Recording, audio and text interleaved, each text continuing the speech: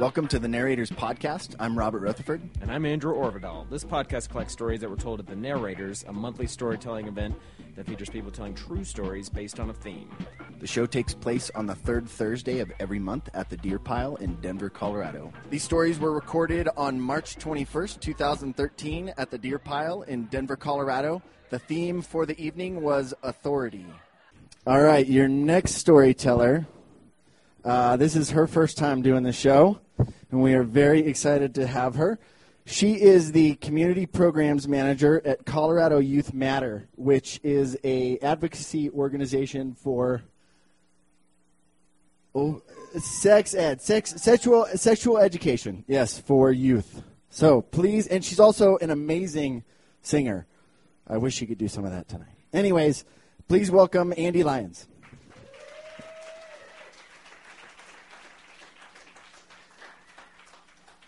First piece of written feedback I ever received from school was on my kindergarten report card. Amongst the many E's, which stood for excellence, was written, struggles with authority, comma, bossy. It's important to remember that from the tender age of 5, it was clear that I was a bossy smartass who did not like being told what to do. And while these qualities have earned me friends, made me a fairly interesting conversational partner, and probably have something to do with my current professional success, they've also led to a reputation for being intimidating, a few professional bridges left smoldering, and one unintentional stay in the Denver County Jail.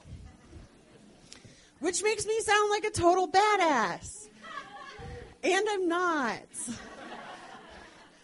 Because for all of my dislike of authority and my ability to tell people what to do, the simple truth is I have also always been incredibly invested in my grade point average and my generalized middle class success, and most importantly, being perceived as smart.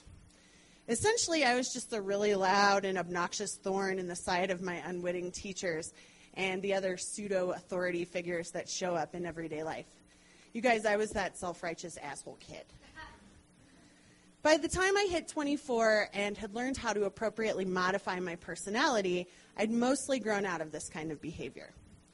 During college, I learned to funnel my distaste for authority into political campaigns and sociological theory, which is where generations of smart-mouthed pansies have flourished. Occasionally, I used my exceptional command of vocabulary under pressure to verbally crush a jerky dude for being a misogynist, but mostly I stuck to erudite essays in my zines and creative poster making for direct action. I give you all of this for context, because on the particular night in June that I'm going to tell you about 6 years ago, I was not thinking about my distaste for authority. I was thinking about the Snake Pits Ladies' Night. Anyone who went there? Okay. Free drinks until midnight, and the same awesome 80s playlist that I'd been dancing to every Tuesday night for approximately 2.5 years. I was thinking about where to stash the pager I was carrying also, the pager for the Colorado Anti-Violence Program's crisis line, which I was a victim advocate for, so I could feel and respond to pages if the time came. And I might have been thinking about meeting a girl or two and maybe taking one of them home. I was there with only 2 of my friends instead of the small codependent horde I usually moved with. We were a hot mess of young queers teeming with our own sexy politics and incestuous affairs. We had recently started branching out after discovering that even the most salacious drama gets old when it's too often recycled. I can't tell you exactly what happened to kick that evening's events off, but I entered the scene when one of the new recruits approached my friend and I to inform us that she had called the cops about a physical fight that occurred between her and another friend of mine. That was all I needed to know. In the small, highly politicized world I lived in, calling the cops was the ultimate sin, for any reason. The new recruit was in the shithouse, and it was imperative that I get outside to ensure that the boys in blue didn't mess with any of my friends. By the time I showed up outside, the street was filled with police cars, and 2 officers had yet another friend backed up against a brick wall interrogating her. The friend who'd been in the fight was already in the back of a cruiser, and the cop caller was hollering for all of 13th Avenue to hear about her victimhood in the situation. The two friends who I'd showed up with were milling around trying to figure out what was going on. Not me. I stationed myself squarely next to the officer doing the interrogating. He was not amused by my presence and told me to leave. I have a legal right to observe you. Thank you. The moral high ground felt so good. The officer didn't frankly care if I had a legal right to observe him. I clearly distracted him from his interrogation, and he was really pissed off. He told me to leave again, and I repeated my oft-practiced but never before this time implemented line, I have a legal right to observe you. He told me to leave again, and for good measure added, if you don't leave now, I will arrest you. I just want you to know that it doesn't matter if you have a legal right to do whatever you're doing. When a cop tells you they will arrest you, they will. Unfortunately, I was unable to see this through my social justice-induced self-righteous haze. The threat was direct enough that I considered leaving and even started to turn on my heel to do so. Ultimately, though, I didn't leave, and he made good on his promise. What felt like approximately 5 milliseconds after his threat, I had a pair of real-life handcuffs on my wrists, and I was pinned against one of the 6 cruisers lining the street. At this moment, all of the bossy badass leaked right out of me. And I was just another white girl sobbing in handcuffs in the middle of the night. Hoping beyond hope that this last gasp of female socialization would get me out of this mess. To be fair, I was sober, so I wasn't a total cliche. I'm embarrassed to tell you that I apologized. I don't really remember what I apologized for or if I was even that specific about it, but I do know that I said I was sorry a lot. This is not an effective strategy once you're already in handcuffs. In the back of the cruiser, I convinced myself that I'd be let go. I couldn't really imagine going to jail for just being a pain in the ass. The fact that I'm white and was raised in a middle-class house probably has something to do with this suspension of disbelief. Somehow, I was still convinced I could talk myself out of this in the same way that I'd talked myself into it. I pleaded based on logic. Was it really worth all the expense of arresting and processing me? That's really costly to the city of Denver. Weren't there real public safety concerns to be worried about? And when that didn't work, I played on the sympathy card. I was a victim's advocate and the sole crisis hotline advocate on call for the anti-violence program, and the pager was locked inside his trunk. He didn't respond, except to put the car in gear and make a sharp left onto 13th Avenue towards the police station. So I went to jail. By the time we pulled into the special underground cop entrance, this is the most exciting part of this whole story, is that I got to see the special underground cop entrance, which is underneath 13th Avenue. I had totally regained my badass bearings. I got searched against a wall right next to my friend, the first friend who'd been arrested, who took this particularly unique opportunity to hit on me. Something about how sexy I looked when I was up against a wall being frisked. It wasn't exactly what I'd been hoping for when I said I wanted to take somebody home, but under the circumstances, it was the next best thing. I got booked into custody, I had my mug shot taken, and I was assigned a 7x7 cell with a metal toilet and approximately 3 1/4 of the gospel texts from the Bible. Since I was also currently pursuing my master's degree in divinity, I couldn't really complain about the reading material. At 4 a.m., I huddled with the rest of the ladies in the Denver County Jail and drank coffee and ate toast. 3 hours later, the sheriff yelled out my last name, which made me feel really badass again, pushed the buzzer to open the door, and let me go. 3 months later, at the second court date, the charges, which were disobeying a lawful order, were dropped completely. The judge who closed my case ended the appearance by saying, "It is clear, Miss Lyons, that the city of Denver can prove beyond a reasonable doubt that you were a pain in that officer's ass. However, since that is not illegal, all charges have been dropped, and you are free to go."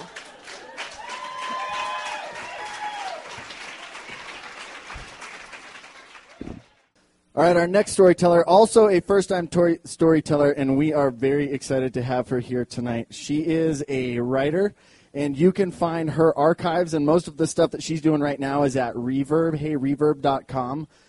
She's also a arts advocate and a nail polish enthusiast. Please welcome Rue Johnson.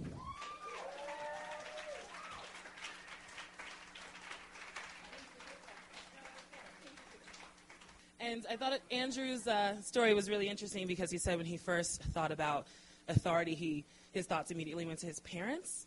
And for me, when I thought about authority, my first thought went to my vagina. So this is a story that I like to call What Comes First, the Penis or the Egg? It's a tale about like getting the upper hand, and it's a true story. So here we go. The club was dark and the bass was loud. I was wearing entirely too high heels for the amount of whiskey I had taken in since the clock struck midnight. He was moving through the crowd, making his way over to me like a moth to a flame burned by the fire. I'm trying to be serious. As he drew closer and closer to me, I realized that he was the one I'd had my eye on for the longest time. He approached, reintroduced himself to me, and before I could say my own name, his lips stole the taste right out of my mouth. It was one of those attractions, you know? We were like having a lot of sex. I mean, just a lot of sex. And often, I mean, exploding, convulsing, emotionally intelligent orgasms. We really, really liked each other. A lot. Not enough to really hang out in the daytime, though. True. This is a true story. Our private parts actually rather enjoy the light of the moon, but enough to meet hastily made plans of incredible sex and passionate promises we made while in the height of climax. I had never met anyone like him. He was tall, dark, handsome, motivated, driven, and he could fuck like a god and had a championship Clydesdale-sized penis. Awesome. I really liked him. He was awesome. Once, after a particularly long and drawn-out sex session, wherein I felt the water I drank during a mini break didn't nearly rival the amount of moisture I was expelling, I decided to broach the subject. Hey, do you want to spend the night and maybe do breakfast in the morning? Maybe it was the heat of the moment. Maybe it was because my bare breast was mere inches from his perfect mouth. But he replied, definitely. You want to go another round? Boom. So we did it. It was great. We got our hot and heavy session in once more, me forgetting one of the more critical decisions I have to make in my waking life, what to have for breakfast when out in public or with groups of people. I would pay for this later, in a way bigger even than his prize horse-sized penis. The morning of brunch was cool. We woke up, smoked a little herb. I took a bit longer than normal to find my sunglasses, but for the most part, everything was on the up and up. I felt really good about it. That was until we arrived at our brunch location. Poring over the menu, I was really having a struggle. Finally, I decided on a short stack and blueberries. We'll keep it really simple. He chose the steak and eggs. Seeing him in the daylight, I surmised, was pretty lovely. His teeth shone whiter, his hands appeared larger and more worked, his voice was an octave deeper. I wasn't so bad. I kind of liked it. So I started to relax. And then our food arrived. My one revulsion in the entire world was about to be set before me, and I had not warned Mr. Midnight, now Mr. Morning Sex, about it in enough time. I hate eggs. I fucking despise eggs. Like, I don't just hate eggs. I despise eggs. I've never had an egg. I will never have an egg. I do not desire to figure out why I'm so physically repulsed by eggs. It has nothing to do with chickens or abortions or periods or any of that. Any of that. I don't know why. I am repulsed by eggs. I gag when I think about it. My mother actually said that when I was a child, she caught me raking a plate of eggs behind the couch so I wouldn't have to eat them. That's how she found out I didn't like eggs. I half retch even in the presence of eggs. No lie. This is a true story. I've developed these little brain tricks that I do to help me figure it out so that I don't have to live my life as a brunch or breakfast agoraphobic. You know, like it's a very real problem. Seeing as how I had never seen this guy at all any other time during the night, the only thing we ever considered devouring was each other. Now, here I was, about to be faced with my favorite bedfellow and my one true nemesis. The server set our food down in front of us, and my brain began working overtime on my tricks. I decided not to mention it because then people want to ask questions, and then I'll be there controlling a gag reflex not even his Clydesdale-described sword could rival just hours before. So I removed the syrup platter, and I put it between us to kind of hide his side of the plate where the eggs were. I maintained direct eye contact. I tried to remember how awesome he was in bed, all while ignoring this disgusting egg juice that was dripping down his chin. It's gross. I really have to, take a minute. It's really gross. It's gross. So focusing on my pancakes, I made it through brunch. He dropped me off. I went on about my day. I patted myself on the back. I felt really great about it. And the next time I saw him, it was late after a show. As per usual, we gathered our things and headed back to his place for some writhing and wrangling. And my body responded in all the right ways at first. We were kissing and tugging on each other's clothes and whispering our nasty wants and our desires against each other's touching skin. It was really passionate. And then he brought out the Clydesdale, and something happened. Instead of launching into that thing like a succulent candy cane and making saliva angels with my mouth, I'm going to let y'all have that one. I completely froze. So he picked up on it. And immediately he asked me, what's wrong? And I couldn't answer him because surely he was going to think I was a lunatic. Hell, at this point, I was sure that I was a lunatic. So here I am, naked in bed with this Adonis of a man, and I was about to tell him I could not enjoy the divine sexual feeling of his penis because of how he ate his eggs. Gazing down at him, I wasn't seeing his face. I was seeing, the disgusting egg juice on his chin from the breakfast before. So I was just like, I'm not going out like that. So I just replied to him, nothing. We decided to try again. So we get back into the moment, and I thought it was just a moment that had passed. Sure enough, once it came time for that moment of gasping penetration, I became like the Sahara. So I decided I have to tell him. I have to. It was just, we're not going to make it if I don't tell him. After he poked and prodded, and eventually he kind of began to blame himself, I finally spit it out. It's not you. It's me. It's actually not really either of us. It's the eggs.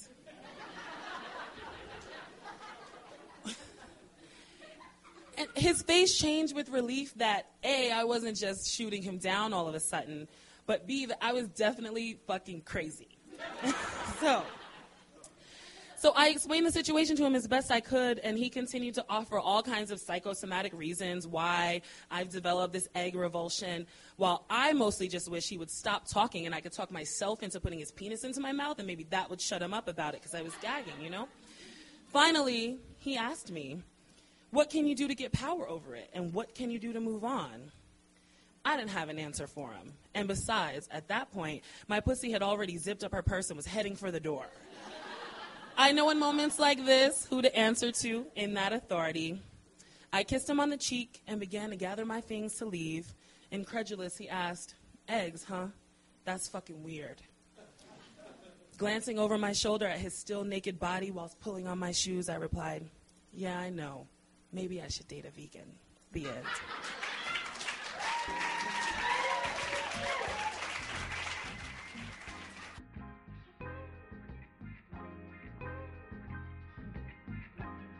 The Narrators Podcast is recorded and produced by the Denver Diatribe. Check out their weekly show at denverdiatribe.com. The Narrators Podcast is brought to you by these amazing sponsors. The great guys at Illegal Pete's and Greater Than Records, who in addition to providing rad burritos all over town, provide great local music and comedy. Check out the appropriately named Sexy Pizza at either of their locations in Capitol Hill or Old South Pearl, or on their website, sexypizzaonline.com. And finally, by the internet superheroes at Commerce Kitchen, who provide internet marketing solutions and search engine optimization for all your e-commerce needs. Check them out at commercekitchen.com. For more information about the narrators and to listen to past episodes, go to thenarratorspodcast.com. Thanks for listening. Yeah. Wah, wah, wah.